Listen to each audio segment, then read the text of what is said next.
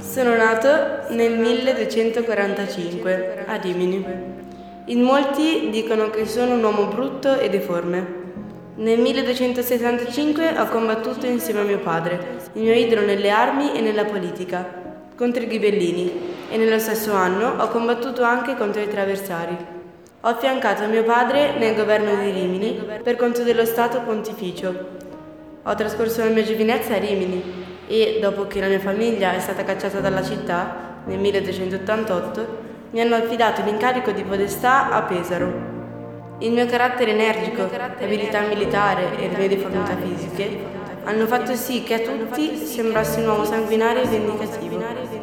Intorno al 1275 ero impegnato a eliminare ogni resistenza all'interno di Ravenna e ho persino provato a diventarne il signore. In questi anni mi sono anche sposato, avevo una vita serena con mia moglie. Infatti abbiamo avuto 2 figli. Nonostante ciò, attorno al 1283-1284, ho scoperto che mia moglie e mio cognato avevano una relazione. E siccome li ho colti in un momento di passione, accecato dalla rabbia, ho ucciso entrambi. Sono morto nel 1304, nel castello di Scorticata, ora Torriana, ucciso dai miei stessi nipoti, per vendicare l'omicidio di mio cognato.